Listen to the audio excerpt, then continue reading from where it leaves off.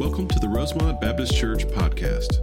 Rosemont is a thriving group of believers who desire to connect with Jesus and His church, grow in faith and understanding of God's Word, and serve in our local area and around the world. We are located in LaGrange, Georgia at 3794 Hamilton Road and invite you to attend any of our 3 services on Sunday mornings. Please visit our website at rosemontchurch.org for more information. And now we pray that God speaks to you in a personal way as you listen to this week's message from Pastor Adam Camp. Take your Bibles open to Matthew chapter 16. Matthew chapter 16. Today is different for us. If you haven't already figured that out, just kind of walking around, it's the first day of VBS. Vacation Bible School is one of the most exciting weeks of the year because there's so much activity. There's so many things going on. I love this week. I love the week leading up to it because there are people here all week.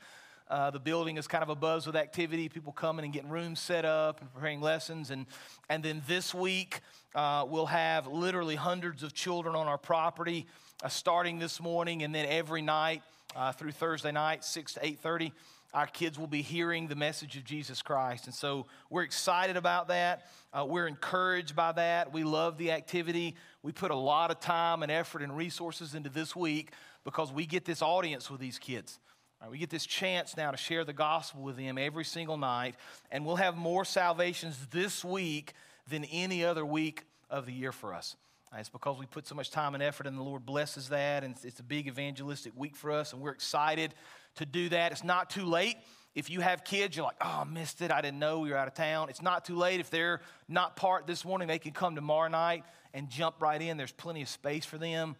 Plenty of opportunities. So you can just be here a little bit early tomorrow night, probably 5:45, and register them, and they can be part of that for the rest of the week. And then this summer, so much going on, right? School's officially out now, and we're excited about that.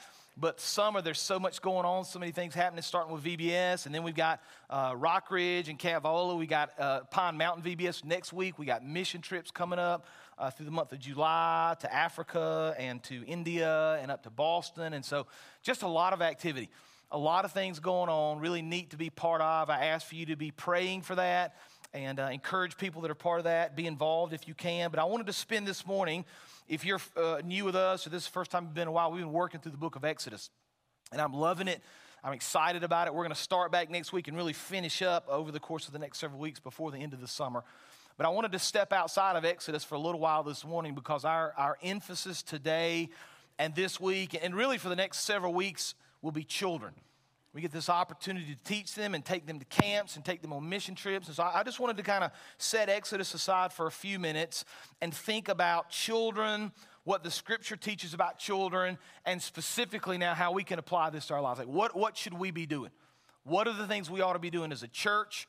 What are the things we ought to be doing in the home? How can we understand what the Lord teaches, and how can we now live this out? The interesting thing about Scripture you'll see over and over is that oftentimes in the Bible, the people that follow the Lord are called children, right?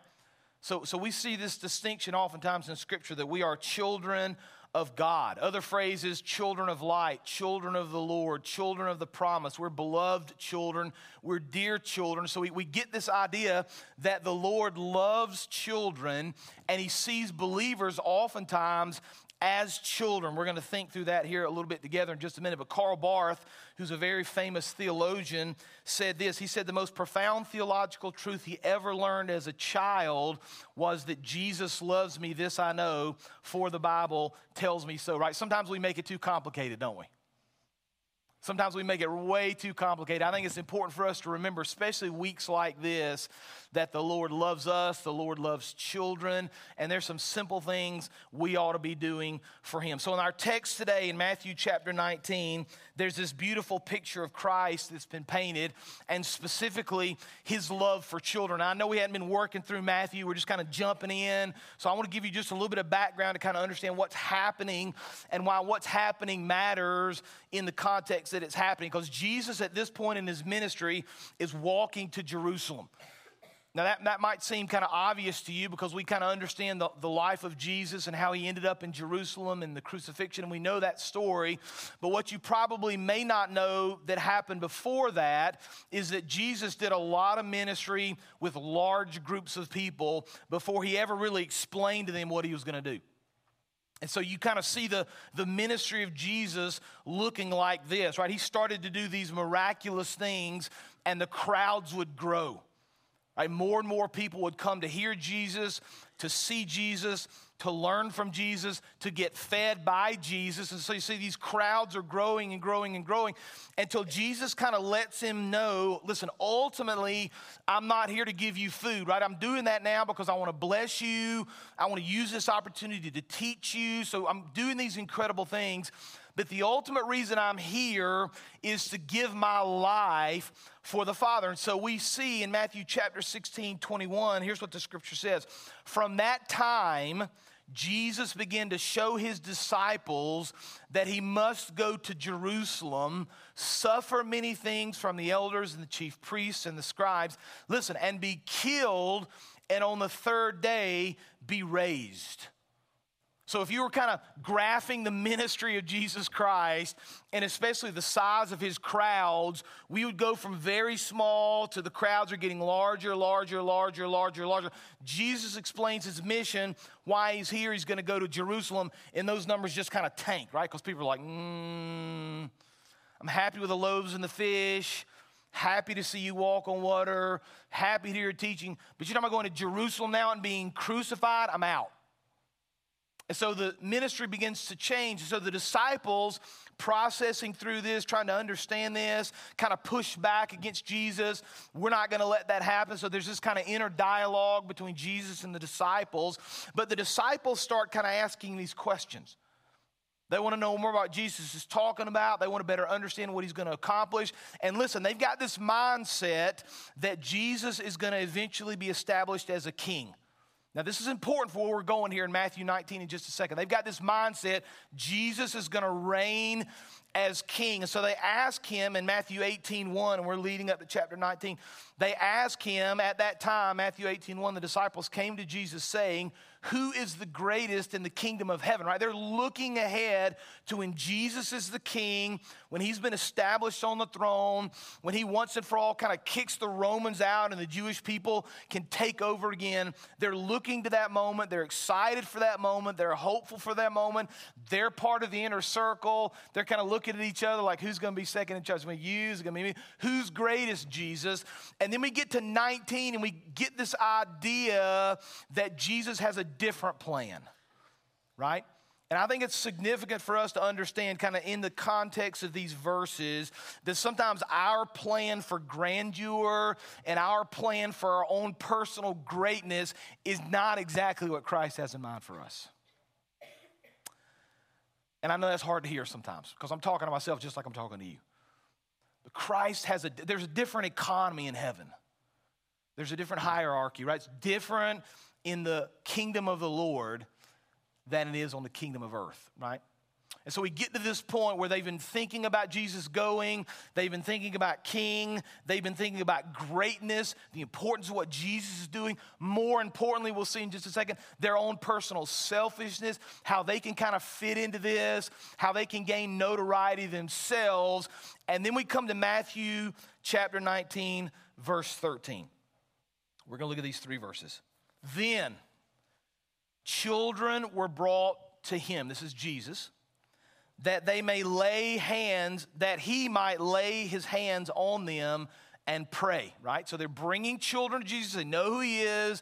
They know his significance. They've seen the miracles. They understand. They're bringing these kids to Jesus so he can lay hands on these children and pray. Look at the next verse, the next sentence. The disciples rebuked the people. Man. But Jesus said in verse 14, let the little children come to me and do not hinder them, for to such belongs the kingdom of heaven.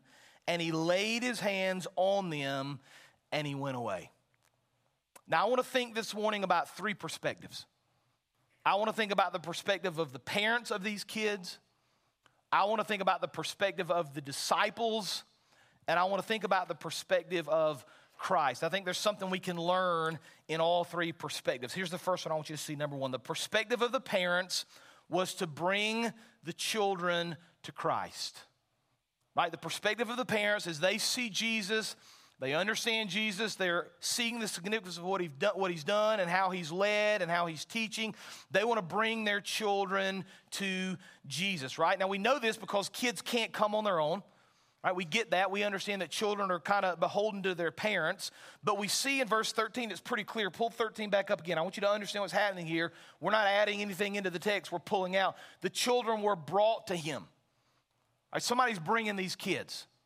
Somebody recognizes the importance of what's going on. Somebody's seeing who Jesus is. Somebody wants their kids to be near Jesus, right? So kind of this point of application as parents, as leaders, as teachers, it's important for us to bring, or maybe more significantly, to lead our kids to Christ. Right? We're not saying the kids were left on their own and they were just hopeful that they may encounter Jesus. There is intent here. Somebody is bringing these kids to Jesus. Now, look, we live in a society that's I don't know how to describe it anymore, right? I'm not sure what word you could use to describe society. When it comes to children, there is a mindset out there, and I'm sure you've heard it and seen it, that says something like this. Listen, we're just going to let our kids decide what they want to do. You hear it a lot now with sexuality and gender. That's kind of the buzz thing that's going on. We're just going to let our kid decide. We're going to let our kid make the choice. We're going to let them kind of think through it and see all the different options. We're going to teach them, even as young as pre-K and kindergarten, all that, and you've seen this, I'm sure, all the different options, all the different things they can do. Then we're going to let them decide what they want to do. Now, I've got 4 kids. So I think I can speak with a little bit of authority here. But I'm telling you, before a kid reaches the age of I don't even know yet, because I'm not sure we're there, they don't fully make good decisions. Amen, parents? And I was also a kid, and I remember how I used to think, or lack thereof. And my dad sitting right here can probably give some pretty good examples of how I didn't used to think when I was a kid. The idea that we're going to let a young child make a decision of any sort of magnitude that matters in their life is foolish at a young age. Now look, we want kids to start working through that process and help them make decisions, but parents are there to guide, you understand?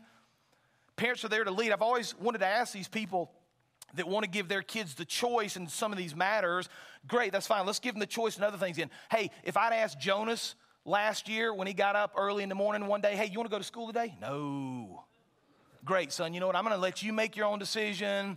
I'm happy for you to decide. Do you want to go any more the rest of the year? No. No, I'll just stay at home and play video games. That's what he would do if I let him, right? Most of our kids would. We don't give them the choice to do that. You don't give your kid the choice. Hey, you want to go to the dentist and get your teeth cleaned? Absolutely not. I do not want to do that. I don't like that, right?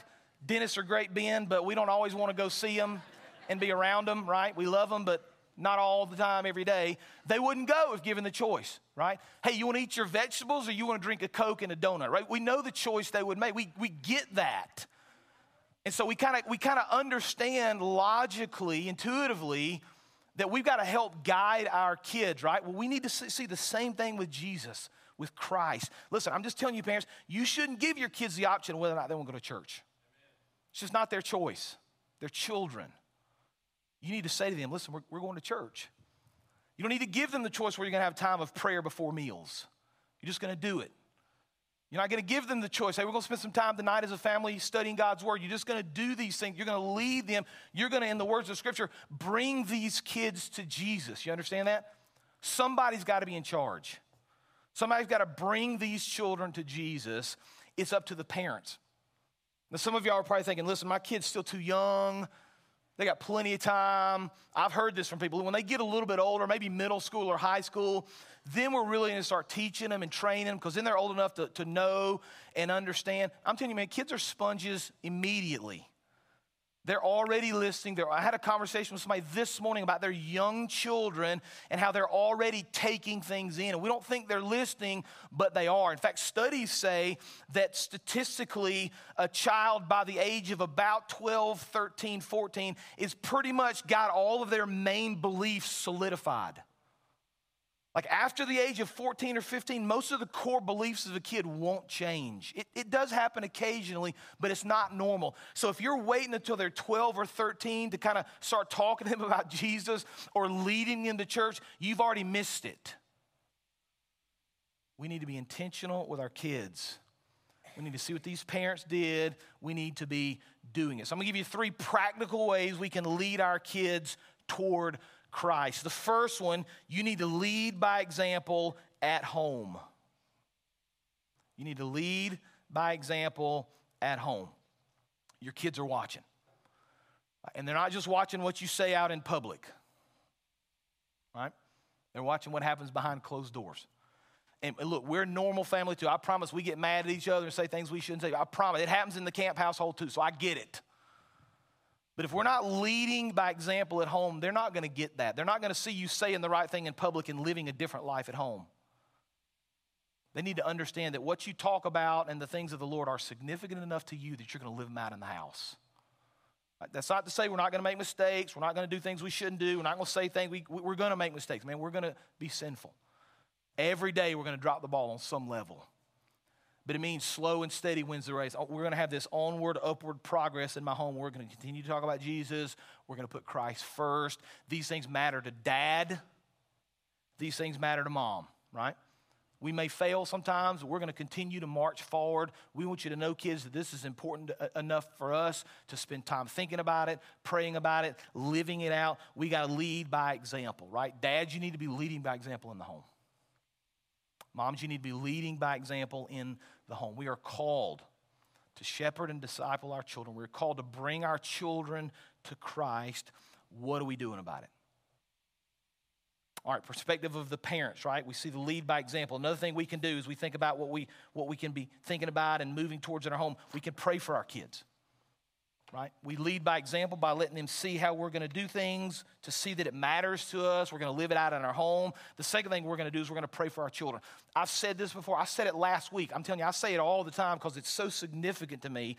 If you're not praying for your children, probably nobody else is either. Because I love y'all, but I'm not praying for all your kids every night. We get that, right? And so there's this very real truth that if you're not praying for your children, there's probably nobody out there praying for them. And so you need to take this seriously. You need to understand the significance of it. You need to lead in such a way that they see it at home. Dads, your kids need to hear you praying. Moms, your kids need to hear you praying. They need to see that this matters in the home, right? So we're leading by example at home. We're praying in front of them. Prayer is significant in our house. Third practical way is we're going to bring them to church. Right, we're going to be intentional with how our family works, with the rhythms of our family and the times and the things that we do. We're going to spend the time we need. We're going to set aside the time we need in order to bring our children to church. Now, let me just be very clear about this.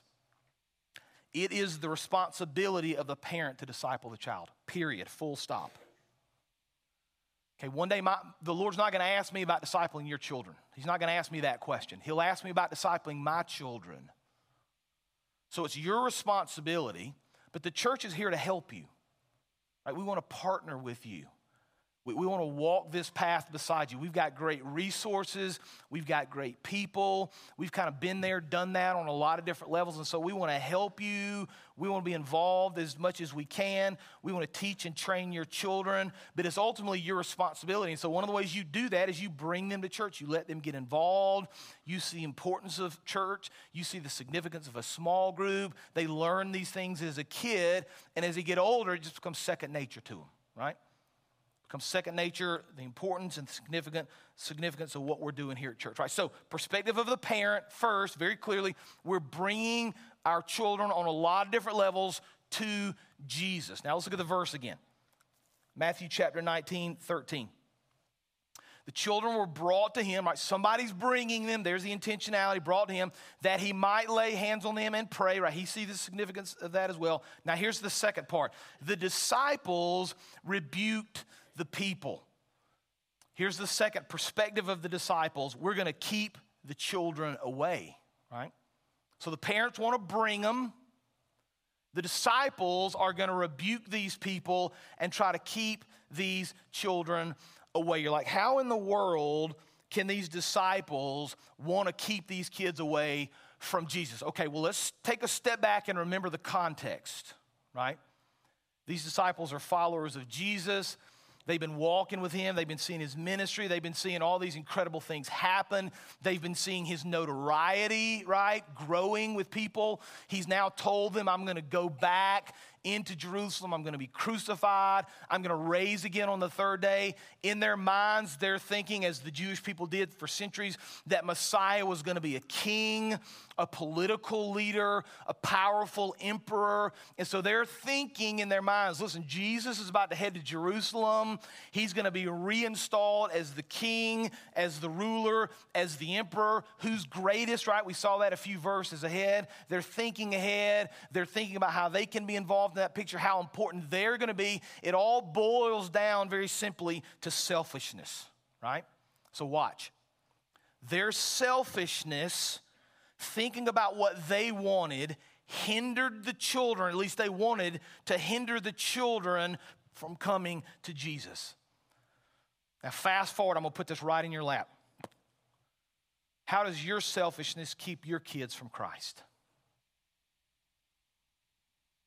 I'm going to step on your toes, so deep breath, exhale. How often do we choose to do something other than church? Because we're selfish. Well, you know, I got to get to the lake house because I got to get the dock painted and I got to get the boat ready for what? I get it. Listen, lake houses are nice, man. I get it. The lake is nice. But sometimes our selfishness will keep our kids, because your kid's not driving from the lake house to church and Sunday school. You're not driving from the lake house to Wednesday night, our town kids. So if we're not careful, our selfishness, right? I don't have time to do any sort of Bible study or prayer tonight. There's a game on, and I got to spend some time watching this game, my favorite team, whatever that might be for you, whatever time of the year, whatever season, whatever sport. I'm going to spend time watching. Kids, you going to bed. I'll catch up with you in the morning, and I'll talk about it tomorrow night with you, right? Our selfishness keeps our children from the things of the Lord. Now, on and on that list goes, right? And you could all probably fill that in 1,000 different ways. I could fill that in 1,000 different ways. But if we're not very careful, our selfishness and our desire to do different things will keep our children from the Lord if we're not careful, right? Just think about all the activities that we're involved in. Sports, dance, art, music. All those things are great. I love all those things. They're good for our kids. They need to be involved in those types of things. They help our kids be well-rounded, understand how to be in a group and interact with society, and when things don't go their way, they got to figure that out. I think that's great for our kids. But when we're setting all those things ahead of the things of the Lord, we're missing it here, right? And look, I'm going to, again, step on your toes. I think I can speak with some certainty here. I think a lot of people live out their own personal dreams through their kids. And when we do that, we're robbing our children of some things. And so I think the perspective of the disciples ought to rattle around in our head a little bit, and I think we ought to be brutally honest with ourselves. You may not say this out loud.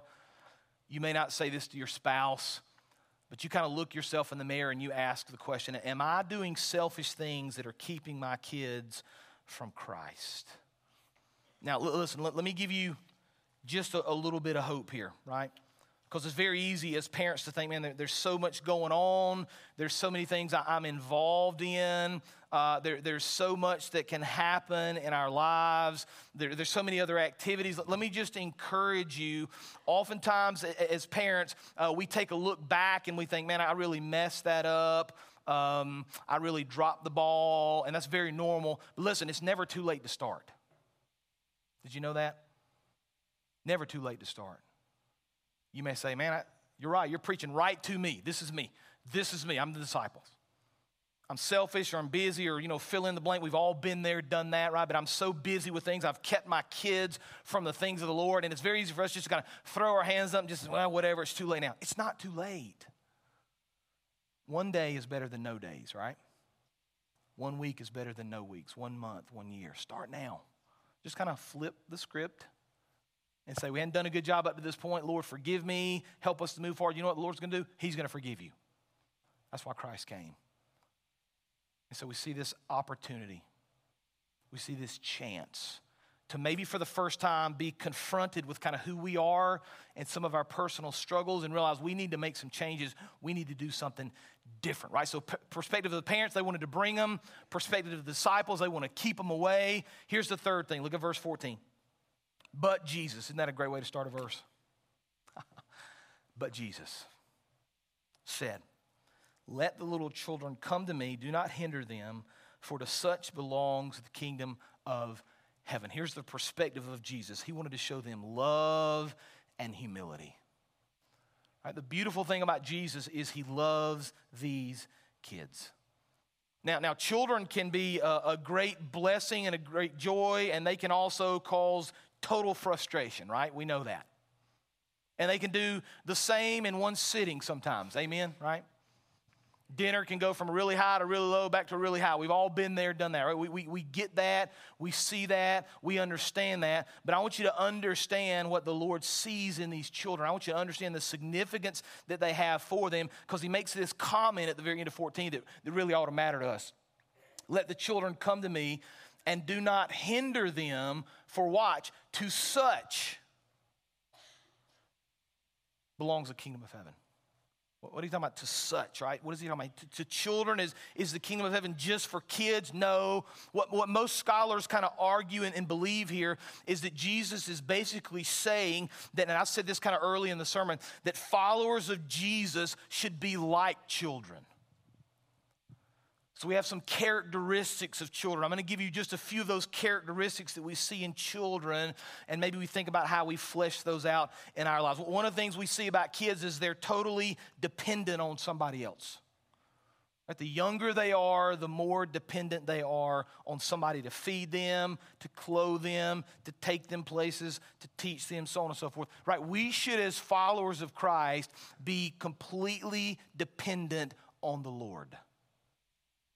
What does our dependency look like? Are we truly relying on Christ for all things? Or are we relying on our own strength and our own wisdom and our own ability? Another thing children do, and you kind of get this when you hear some of these funny pictures, they just have this belief that this is real. Total faith. I love the little two angels in Jesus, right? Theologically, we can discuss that, maybe a different story, but it's really cute, right? Her heart is in the right place. Right? She just believes. Right? We're filled with questions and concerns and gripes and so on and so forth. Children just have this belief in the Lord. So how trustworthy do we see Christ? Do we trust him enough with everything in our lives? Do we trust him with our finances? Do we trust him with our job discussion and situation? Do we trust him with our spouse and with our children? What sort of trust do we put in the Lord? And then I want to kind of see this idea of humility here. Children are humble, and I think it's very interesting that this story is sandwiched here, right? Context matters in the scripture. This story is sandwiched between what we just talked about a few minutes ago, the idea of the greatest and who's going to be the greatest and who's going to be number one. And then verse 16 of this chapter, we talk about the rich young ruler, right? So right between who's going to be the greatest, who's going to lead with Jesus, the rich young ruler who doesn't want to give up anything, sandwiched right in the middle is Jesus saying, look at these kids right here. Look at these children. To these belong the kingdom of heaven. To these belong the kingdom of heaven. These that trust and are faithful and are humble, that I desperately love. And so we see these interesting divisions here, right? We see these interesting ideas from the parents to the disciples to Jesus. And I just want to encourage you and I want to challenge you with this idea very simply, that the Lord loves children. And so in my opinion, as the pastor of this church, we can never spend too much money or allocate too many resources or have too many people that are willing to teach our children. We can never do too much because we're raising up this next generation, right? And the world they're going to move into is very different than the world we're living in. And so we need people, right? We need parents at home that are serious about their faith. We need parents that are bringing their kids to Christ, that are bringing their children to church. Watch, we need people within this body, within this fellowship, that are willing to serve as well. Did you know one of the hardest things we do every single year is find people to serve in our preschool children's department? Did you know that? I mean, Philip and his team do a phenomenal job. But it's difficult to get people to teach children. It's difficult for John to get people to teach youth. It's hard. It's not an easy thing for us to do. Why? I don't know. I've never fully understood that myself. I get it. There's a lot going on, and I want to be involved in this, and I'm too busy, and I get all that. But, man, the resources we have ought to be allocated. Why? Because Christ loved these kids. He wanted these kids to come to him. We need to partner with our parents in any way possible as a church to teach these children the things about the Lord. Because the thing about kids is we're not going to get a second chance with them, right? They're going to grow up pretty fast. And one of these days we're going to be looking back on our own kids, and we're going to realize that the time just kind of flew by, and we're going to ask ourselves the question, did I do enough? Did I do enough to lead and to shape and to mold my kids into the image of Christ? G.K. Chesterton, who's a very famous English writer of the late 19th century, some of you may have read things he said. I'm going to read a quote, and I'm reading it within the context of a larger quote from a book. Here's what Chesterton said. He said, "We tend to have trained soldiers because they fight better, trained singers because they sing better, trained dancers because they dance better, yet our civilization has decided, and very justly decided, that determining the guilt or innocence of men is a thing too important to be trusted to trained men. When it wishes for light upon that awful matter, it asks men who know no more law than I know, but who can feel the things that I felt in the jury box. When it wants a library cataloged or the solar system discovered or any trifle of that kind, it uses up its specialists. But when it wishes anything done which is really serious, it collects 12 ordinary men standing around. The same thing was done, if I remember right, by the founder of Christianity. A similar statement might be made regarding the training of children in the Christian faith. Now watch. Though professionals may partner with parents in this task, such a vast and serious undertaking as a child's discipleship is too significant to be relinquished completely to professionals. God has selected specific, ordinary people for this assignment, and these people are known as mom and dad. The primary formation of a child's faith is not a job for specialists, it's a job for parents. And so I want to encourage you and challenge you this morning. What are you doing for this generation? What are we doing to reach these kids, to train these kids, to lead these kids? And so we're going to do something a little bit different during our time of invitation. We're going to have a normal invitation. Our worship team is going to come out here in just a second. I'm going to challenge you. I want you to come forward and pray for these kids. You may not be praying, you're like, I don't know any of their names. It's okay, the Lord does. You may not know any of the leaders or any of the kids or any of the names or any of the details. It doesn't matter. The Lord does. I want people praying for the salvation of these kids. I want people praying that the Lord would use them to impact eternity in the kingdom of the Lord. I want people praying for our leaders, that they would be bold and wise in the things that they say as we shepherd and train the next generation for Christ. Now let me pray for us. Father, we thank you for your love for children. We thank you for this text that very clearly outlines different perspectives, Father. I pray that we would have the perspective of these parents to bring these kids, setting aside our own selfishness like the disciples, Father. And I pray we would see these children for the importance of who they are through the eyes of Jesus, loving them, seeing their humility, wanting to serve them and lead them. And so, Father, I pray for this week especially, use this time to impact the lives of these kids. And we'll give you the praise and the honor and the glory for all you do. It's in Jesus' name we pray. Amen.